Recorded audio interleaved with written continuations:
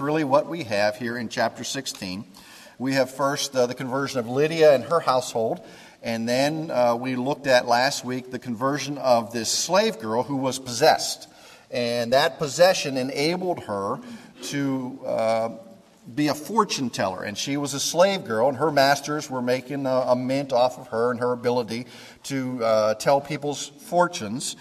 And then along comes Paul and Silas and his missionary team, and they're going through and they're telling people about Christ, and she's following along behind them, proclaiming that, yes, these people are the representatives of the one true God and tell the way of salvation. And this went on for what we guess to be a couple of days until Paul turned around and said, "Come out, demon," and the demon came out. And of course, that's where we show up here in this sense. Where we get to at this point in verse, we'll start in 19 and then we'll go through 40.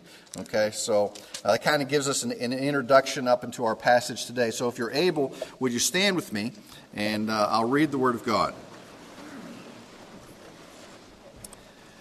Heavenly Father, come upon us today with your Holy Spirit that we might have the insight and the understanding that we need to not only hear and know and understand your word, but that we might live it out. We ask this in Christ's name. Amen. Acts 16, now begin in 19 following. But when her masters saw that their hope of profit was gone, they seized Paul and Silas and dragged them into the marketplace before the authorities. And when they had brought them to the chief magistrates, they said, "These men are throwing our city into confusion, being Jews, and are proclaiming customs which it is not lawful for us to accept or to observe, being Romans." And the crowd rose up together against them, and the chief magistrates tore their robes off them and proceeded to order them to be beaten with rods. Now, just as an aside, they were beaten by people who were called lictors. Lictors were kind of an independent police force that roamed the town with rods and staffs, and when the chief priest or somebody said this was a bad guy, they all went and beat the stuffing out of him. That's the kind of the short version of what they did. So they tell them to go and beat up on Paul. And when they had inflicted many blows, verse 23, upon them, they threw them into prison, commanding the jailer to guard them securely. And he, having received such a command, now, sorry to interrupt again, but remember, they had just cast out a demon from a girl who was enabled by that possession to tell the future of people, to fortune tell. And everybody in town knew it.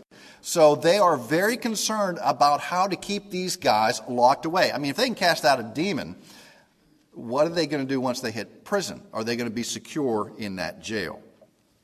Okay, so, again, verse 24. And he, having received such a command, threw them into the inner prison. This would be what we would call the dungeon, and fastened their feet in the stocks. But about midnight, Paul and Silas were praying and singing hymns of praise to God, and the prisoners were listening to them.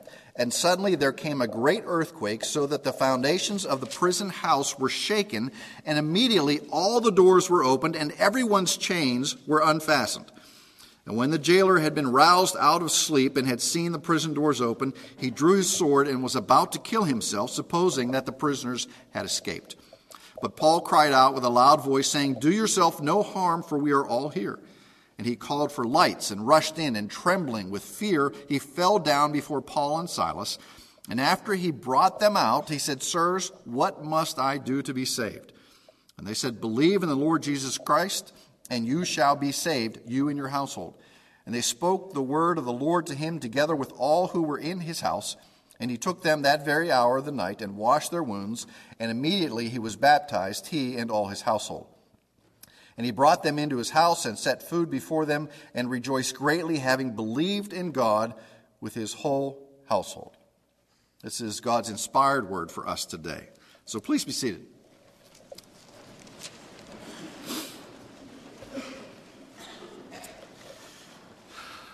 So they're locked in the, what's it say?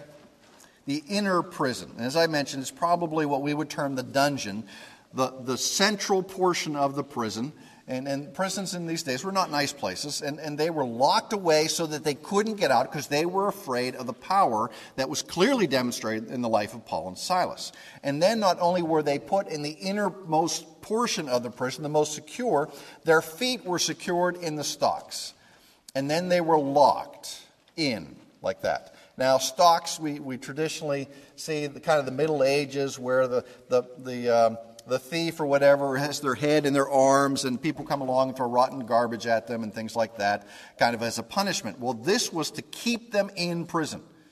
Not only in prison, but their feet were locked in the stocks. They didn't want them going anywhere. Now, the jailer was probably a retired military guy, so he knew his business. He knew, most importantly, what happened to jailers whose prisoners escaped. And under Roman law, if your prisoner escaped, you were assigned to carry out his sentence and his punishment. So he apparently has quite a houseload of prisoners here, and he is very concerned when the earthquake comes and he finds that the doors are open. Now let me try to paint a picture here for you. This isn't electronic locks, where maybe an earthquake would trip the breaker and the locks would open like that or anything.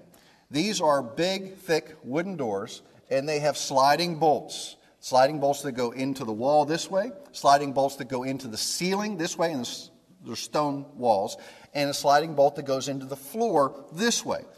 So just think of that. The earthquake shook, and it had to undo bolts in 3 different directions. And then not only did it have to undo the bolts on the door so that they would open, but what else was turned loose? The stocks, the chains. They fell from the people. They fell from those who were held captive. And it doesn't say just Paul and Silas. They were in there singing, verse 26, and suddenly there came a great earthquake so that the foundations of the prison were shaken. And immediately all the doors were opened and everyone's chains were unfastened. Now, how many people were in this prison? It doesn't say. But all who were chained were now unchained. Now, when the jailer awakes and sees what has happened, he thinks, I'm not going to serve out these punishments. I'm done. And in the Roman days, suicide was not looked upon as bad. It was an honorable death over against punishment like this. So he's ready to kill himself. And Paul says, no, don't do that. Now, Paul says, we are all here and we remain here. Now, understand, Paul had been unjustly imprisoned. He had been unjustly beaten. And they were thrown in the inner prison and put in stocks. And comes about midnight, what is it that they were doing? Singing. Okay? Now, they were singing. Keep your finger in Acts. Turn over to Romans chapter 5. This is not what comes natural to people. Think about in your heart what you would be doing if you had been just done this great work, let's say for the Lord, and then that it healed, cast out this demon. This girl had been restored. Hopefully she had been embraced by the church and come to faith. And then unjustly you had been beaten and dragged before a court which was supposed to give you justice. And remember, Paul is a Roman citizen, and he has certain rights. Now, he's not mentioned this yet, but he has certain rights that have been violated because of what they have done. And now you're thrown in the stocks, and here you are at midnight. Usually at midnight, I'm asleep. I haven't seen a midnight in a long time. Okay, so New Year's Eve, I hope you all who stay up late enjoy it. Romans chapter 5, verse 3. Well, let me read in verse 1. I'll start Romans 5:1. Therefore, having been justified by faith, we have peace with God through our Lord Jesus Christ, through whom also we have obtained our introduction by faith into this grace in which we stand, and we exult in hope of the glory of God. Not only this, but we also exult in our tribulations, knowing that tribulations bring about perseverance, and perseverance, proven character, hope. Hope does not disappoint, because the love of God has been poured out within our hearts through the Holy Spirit who was given to us. So he uses the same word Verse 2, though through whom also we have obtained our introduction by faith into this grace in which we stand, and we exult in the hope of the glory of God.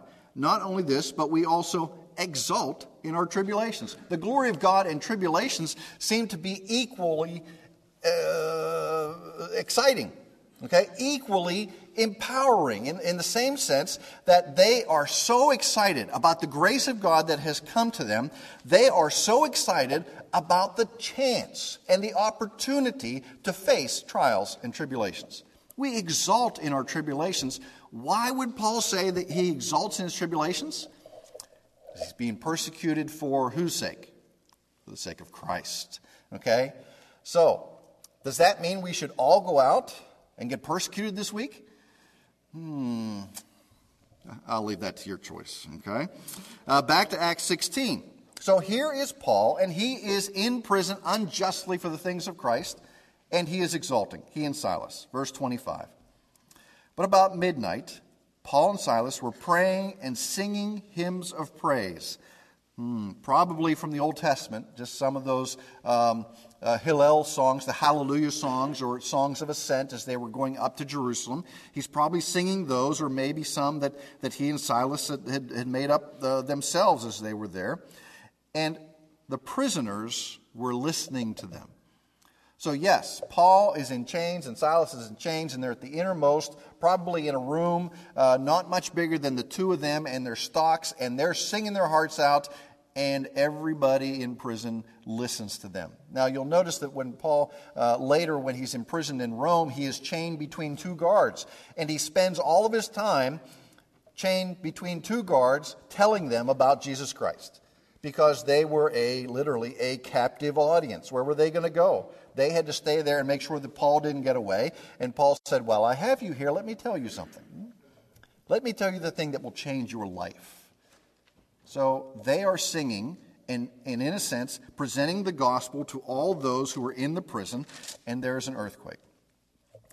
And we'll catch up as the Philippian jailer comes in. And he says, life's over, I'm going to kill myself. And Paul says, wait, we are all still here. Paul knows what his fear is. And he says, wait, we are still here. And then he asks the question. And in reality, in this portion of chapter 16, there are two questions. One is very clear that he asks, what must I do to be saved? And the other one is what we will deal with next week, about he and his entire household being baptized. That is not a question that is asked. That is one that has been kind of intimated at. What does that mean, that he and his entire household were baptized? We'll look at that next week. For today, the question comes out of verse 30. Sirs, what must I do to be saved? Now, he is not concerned about his temporal safety, okay? Because Paul has already declared to him, we are all still here. Don't kill yourself. Don't worry. We are still here, sitting in our prison cells with no chains on and the doors all the way open, but we're all still here. Well, this is a moment for the jailer, and he is facing the most important question of his life. What must I do to be saved? What must I do to be saved? Verse 31. Believe in the Lord Jesus Christ, and you shall be saved, you and your household.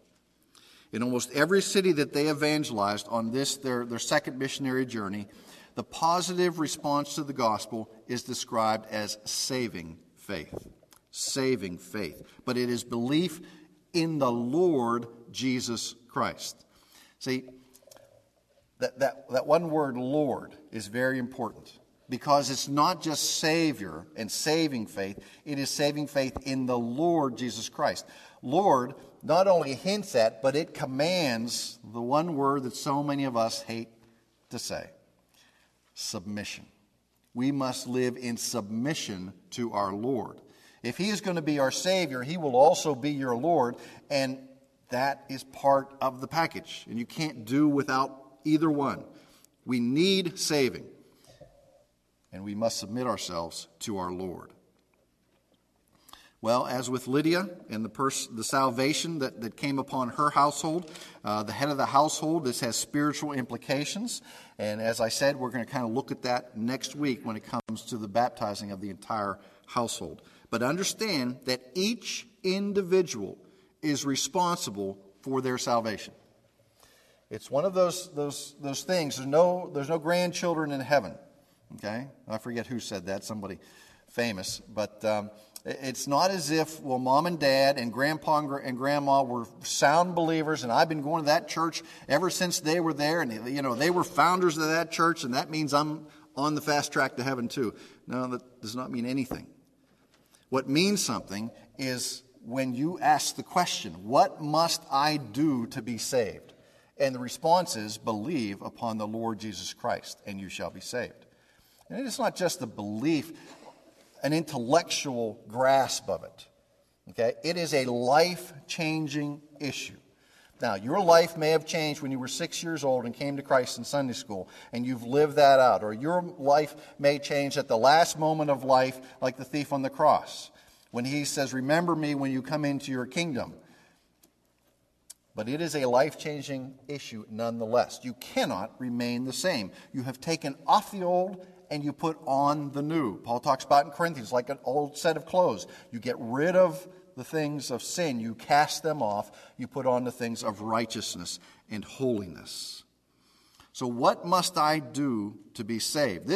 If you have a to-do list that you have through the week, or maybe you go into the office and you turn on your computer and hear all the things that are scheduled out for you to do this week, dealing with this question ought to be on the top of your list.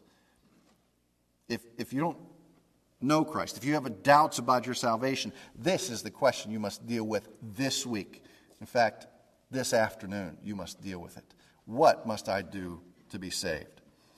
Now, first you'll notice what Paul doesn't say. Paul doesn't say, be baptized and you shall be saved. Yes, we'll see next week that they are baptized. But he doesn't say you have to be baptized to be saved. Baptism is not part of the saving work of Christ. There are people who've perished in this world without being baptized, who I bet are still have gone to heaven. The thief on the cross, as an example.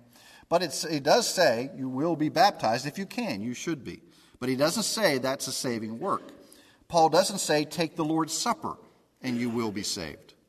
He doesn't say that that's part of the work of salvation. That's part of the continuing growth in grace that the Lord commands us to be a part of, but it's not a saving work. Paul doesn't say to the jailer, get yourself in local church and become a choir member and teach Sunday school and go there every week and jump through these hoops and you will be saved. He doesn't say that either. Okay? Those things do not save us. Paul did not also say, when he asked the question, what must I do to be saved? He did not say, you don't have to do anything, you're already saved. Don't you know that God's grace covers everybody's sin and everybody goes to heaven? And now is this the time for you to come to the realization that we are all on the way? Paul doesn't say that, because that's wrong. That's not true in any fashion. The death of Jesus for sinners was not designed to save people apart from the faith. Turn to Ephesians chapter 2. Apart from faith. Faith is, in a sense, the means or the vehicle from which we understand. If you ask, did Jesus pay a ransom for everybody in the world? Jesus died to save those who are his. His sacrifice is of infinite worth. It is of infinite value. It is efficient for those who belong to him, whom the Father draws unto himself. They experience salvation. Paul says if you believe in your heart, confess with your mouth that Jesus is Lord, you will be saved. You are able to do that because you have, in a sense, come through the we'll call it a filter of Ephesians chapter 2, verse 8. For by grace you have been saved through faith, and that not of yourselves, it is a gift. You have been given faith. What must I do to believe upon the Lord Jesus Christ and be saved? I must receive the gift of faith. Don't I have faith on my own? Apparently not. Apparently, it says right here, faith to be saved is a gift. So what should you do? Well, if you don't saved, you ought to pray that the Lord would give you faith. You ought to go to him and say, Lord, there's something missing in my life. There is this emptiness, and I can't find the answer to that in this world. Give me the faith to believe upon the Lord Jesus Christ, for I desire to be saved. He will work in your life. Paul makes it clear. The way of salvation is to believe, and you will be saved.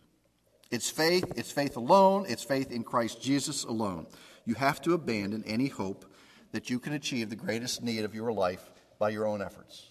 You have to abandon any hope that you can jump through enough hoops to make yourself good enough that God would receive you. God is a perfect God. There is no error within him. There is no sin. There is no corruption.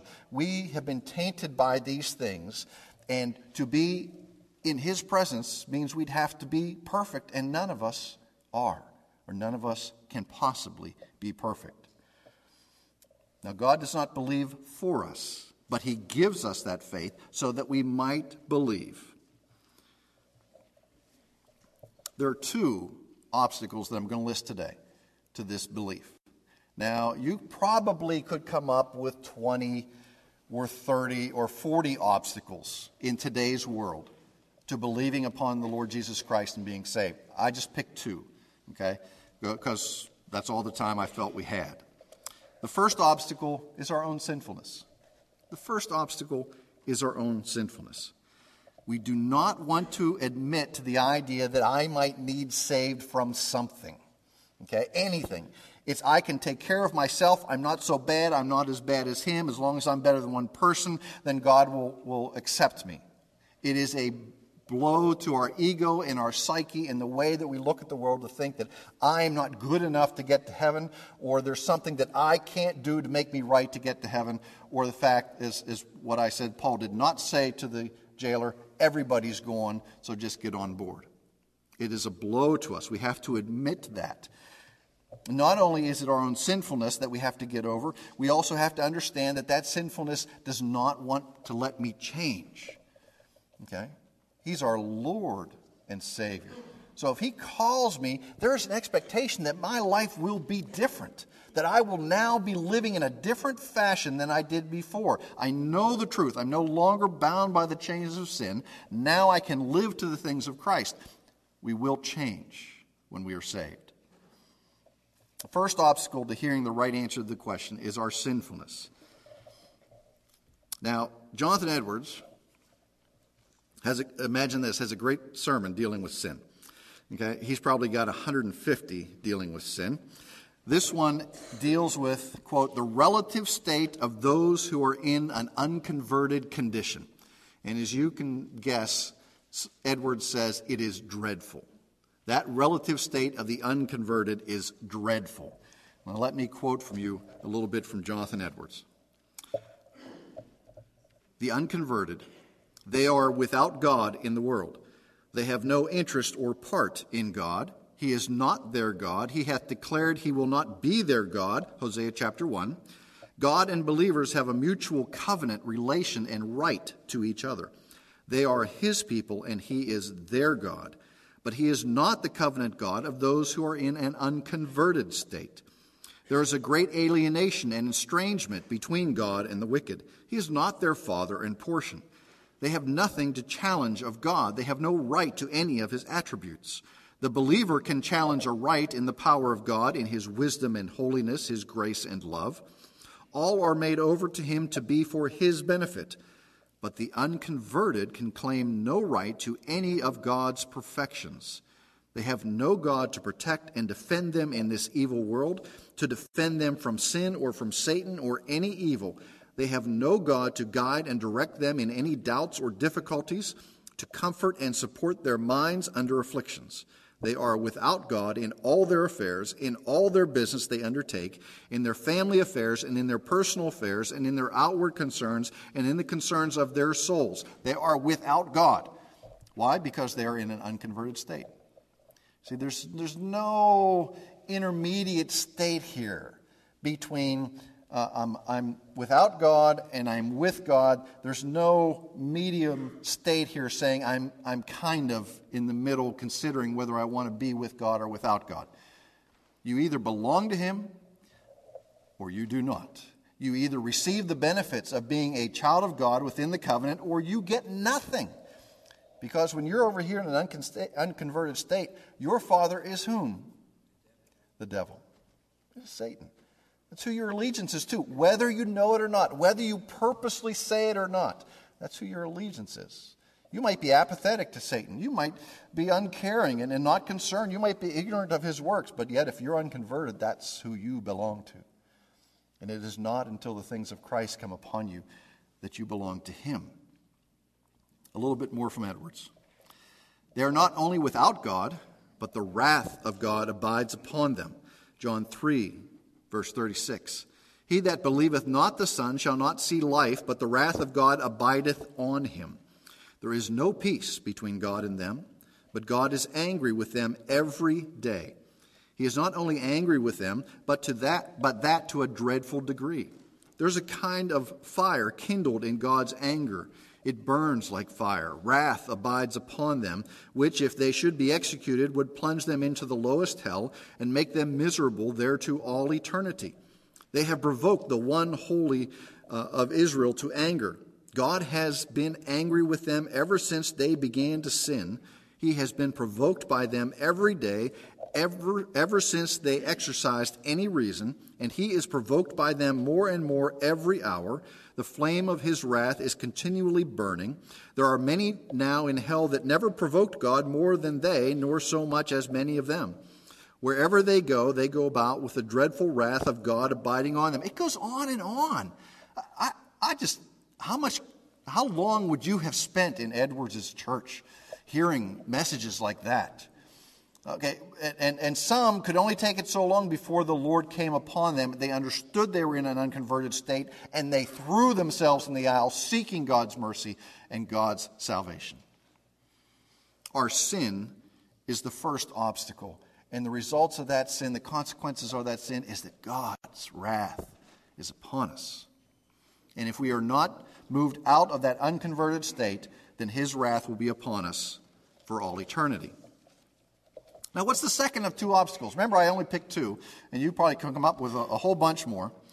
The second might be our own fault, in the sense of within the church. I'm not saying within this building, but the Christian church in the world today.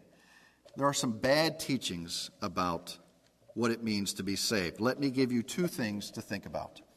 The first, as we go, as I hope if you stayed in Ephesians chapter 2, the first is that salvation,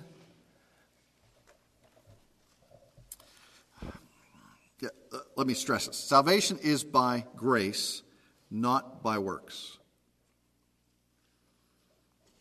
But that doesn't mean that salvation is free. I hope you understand that. Doesn't mean that salvation is free. Look at chapter 2, verse 8 and 9 and 10 of Ephesians.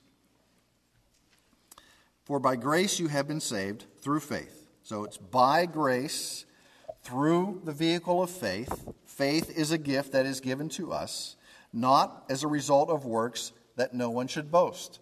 So you've been saved not by any work except the work of Jesus Christ.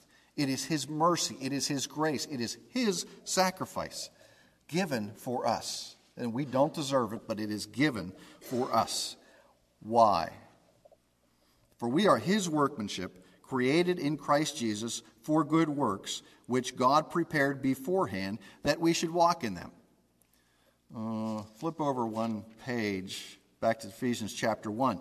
For good works prepared beforehand. We are saved. We are given faith, saved by grace. It is the work of God so that no one can boast. Why are we saved? For the good works that he has prepared beforehand. How far beforehand? Verse 3 of chapter 1. Blessed be the God and Father of our Lord Jesus Christ, who has blessed us with every spiritual blessing in the heavenly places in Christ, just as he chose us in him before the foundation of the world. So when did the Lord decide that you would be his? Before the foundation of the world. When did he prepare works for you to do once you had received grace and were saved by faith? From before the foundation of the world. You think God doesn't have a plan for you? You don't think he's sitting up there working it out day by day? Well, what's he going to do tomorrow? I don't know. I better come up with something before the foundations of the world. This is when the Lord had seen you, planned for your salvation, and planned for the works that you would do. We cannot earn salvation. That does not mean it is free. It is undeserved. It is totally the work of Christ. It is costly. It demands everything from you. Okay? You can't say, well, I'm saved. Great. Now you just sit in your lazy boy and you just soak it all in and know that your eternal destiny is now secure by the work of Christ. He has called you to live differently. It demands everything that you have, everything that you are now belongs to your Lord Jesus Christ. Not just Savior, but your Lord Jesus Christ. All you have to do is read the book of James, read the book of 1 John. The Sunday school class, we just started on this, and we read through a lot of portions of that talk about the demands of the Christian life. 1 John says, if you love me, you will keep my commandments. You have to keep the commandments. We are saved for the good works that the Lord has for us, that he has prepared for us. Okay? Your life will be different because of saving grace. Let me tell you, when I worked in Youth for Christ, we used to play this game, and it was called, If You Love Me, Honey, You'll Smile. Anybody know that game? Okay. Dan, the youth guy, yeah. So we'd be in a room. One person was picked, and they would be it, so to speak. And they would come, and they could sit on your lap, or they could tickle your chin, or try to tickle you, and get you to say, they had to say to you, if you love me, honey, you'll smile. And you had to respond without any emotion on your face, I love you, honey, but I just can't smile. Okay, now, I had all the ticklishness removed from me early in life, okay? So I wasn't ticklish. And I could, I'd watched enough Star Trek, so I knew about Mr. Spock, who showed no emotion. So the person would come, and they'd sit on my lap, and they'd start to work on me and say, hon, if you love me, honey, you'll smile. And it was like, I love you, honey, but I just can't smile.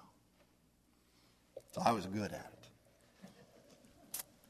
Jesus comes and says, if you love me, you will keep my commandments. Can you say to him, oh, I love you, Lord, but I just can't keep your commandments? No, that's not an option for us. If you love Jesus, you will keep his commandments. Will you do it perfectly? Of course not. But you will strive in all that you are for obedience to his word, to fellowship with the body of Christ, to drink in the things of Christ from his word, to develop your own spiritual life with the Lord, your prayer life. You will apply it in each aspect of your life. If you love me, you'll keep my commandments. So what must I do to be saved? Believe upon the Lord Jesus Christ. What will my life look like after that? You will strive to keep his commandments. Now each of us has to ask ourselves, well, do I do that?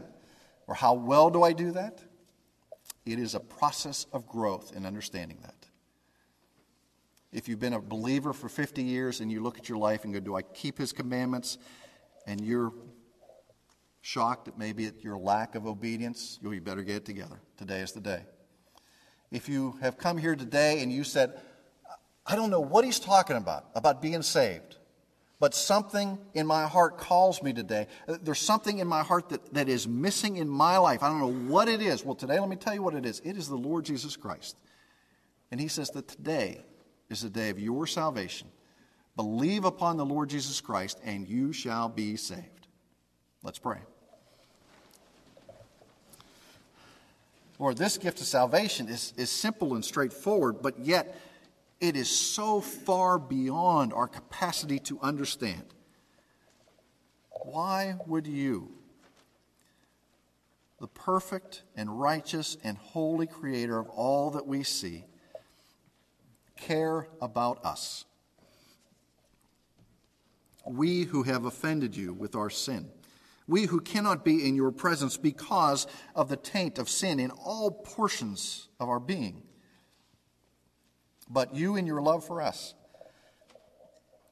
and your perfect Son in his obedience to your will, has come into this world and has given his life as the perfect sacrifice to cleanse us of sin, to restore us to a relationship with you. We offended you, yet you came and provided the means for the cleansing of that offense. Lord, move in our hearts today. If we have never believed upon the Lord Jesus Christ as our Lord and Savior, then move in our hearts today. If we have in the past and stand as believers, then show us how we might live out the commandments of Christ, how we in our lives today and this week and forevermore might walk in obedience with him and strive that he would be seen in all that we do. We ask this in Christ's name. Amen.